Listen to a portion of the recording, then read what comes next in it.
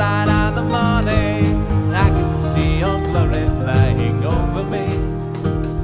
In the first light of the morning. This is America on Par, a powerful punch of political punditry in a pithy podcast. I'm your host, Stephen Parr. Thanks for listening. Thanks for tuning in. Really appreciate that. If you know me, one of the things that I'm known for is to educate people against their will. It's a bad habit, I admit it. There's just a lot of trivia that's in my head, and I'm good at making connections between things that are seemingly unrelated. And I just have to share. I just have to tell people this. And my bad habit of educating people against their will is often annoying to my friends and family. But you clicked on this podcast, so you're basically asking for it. Let me tell you a story. John Stark was born in New Hampshire in 1728. He served in the English army during the French and Indian War as a lieutenant, and when war came again, he would fight against the English during the Revolution. His first action during the Revolution came during the Battle of Bunker Hill. This was going on around Boston. The British had taken over Boston, and the American colonists were trying to push them out. And a group of militiamen were trying to fortify Bunker Hill, which is overlooking Boston, and the British realized how that would have put their ships in Boston Harbor in danger, so they began firing on the American positions once they realized that the Americans were trying to set things up, and this was before the Americans could fully create their fortifications. Well, the American officer in charge, Colonel William Prescott, called for help, and John Stark, and his men came rushing to the assistance, and they marched down to the base of one side of the hill and set up behind a fence, and they reinforced it with hay. And as the British advanced trying to come up that hill, Stark's men sprung up and fired off a volley point-blank range. 90 redcoats were killed instantly, and the rest began to run. Well, a second British regiment formed up, marched towards Stark's fence, and once again, Stark was able to drive them back. The English were eventually able to push the colonists off the hill, but in the battle, they lost 260 soldiers that were killed and 800 that were wounded. So this was a victory for the British, but it came at a big cost, and it convinced a lot of other colonists that maybe they could fight along too. And by the way, many of the casualties on the English side were officers. So Stark's heroics there at the Battle of Bunker Hill led to a commission in the Continental Army. He served with Washington at Trenton and at Princeton. He then went home to New Hampshire and was given commission of Brigadier General, leading a group of Minutemen. His soldiers, his Minutemen, were victorious again in preventing the British from raiding American supplies at Bennington, Vermont. He eventually oversaw the court-martial of British Major John Andre, who conspired with Benedict Arnold. They were trying to take over West Point. Benedict Arnold was going to give West Point to the English. It was broken up. Well, the British guy that was conspiring with Benedict Arnold was tried by John Stark. General Stark's kind of a big deal up in New Hampshire during the Revolution.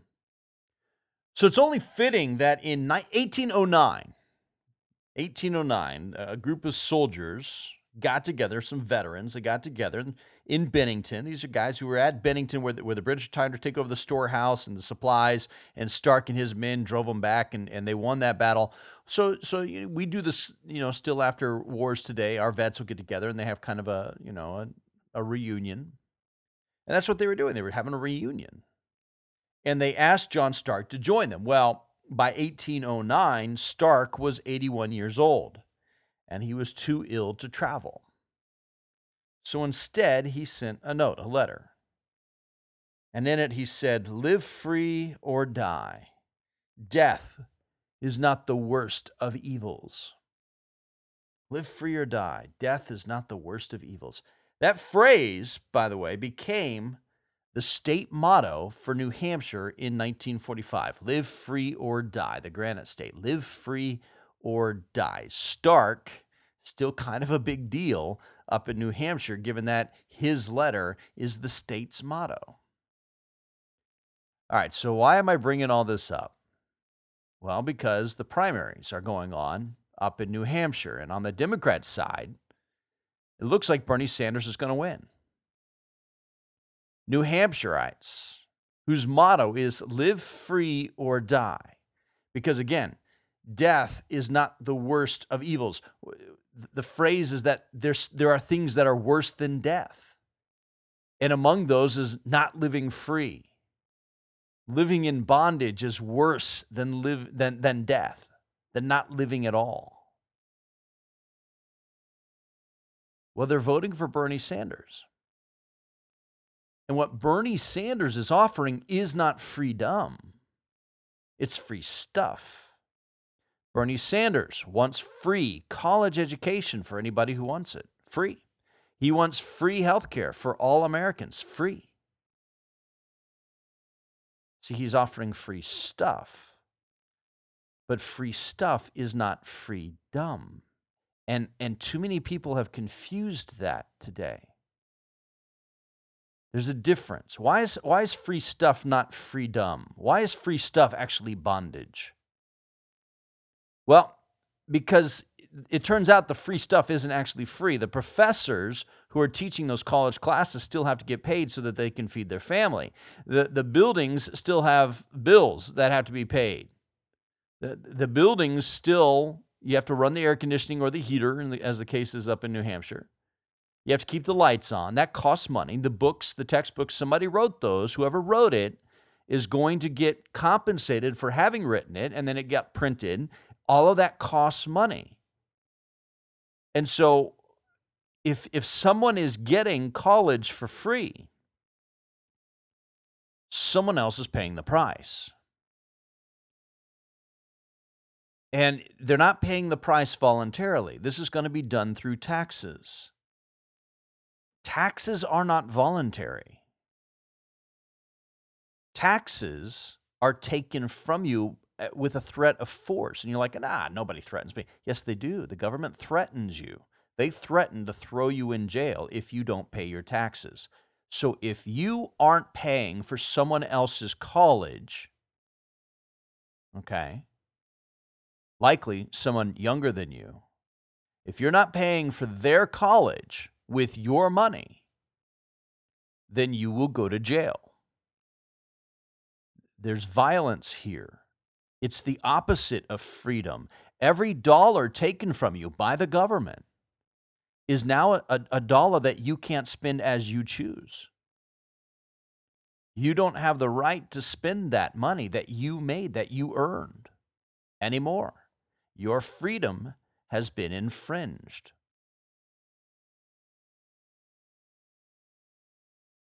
Look, John Stark was willing to fight and risk death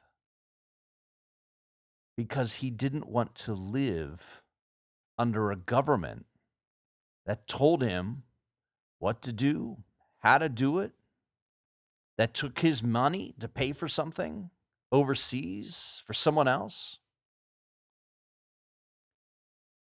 He wanted to live free or die.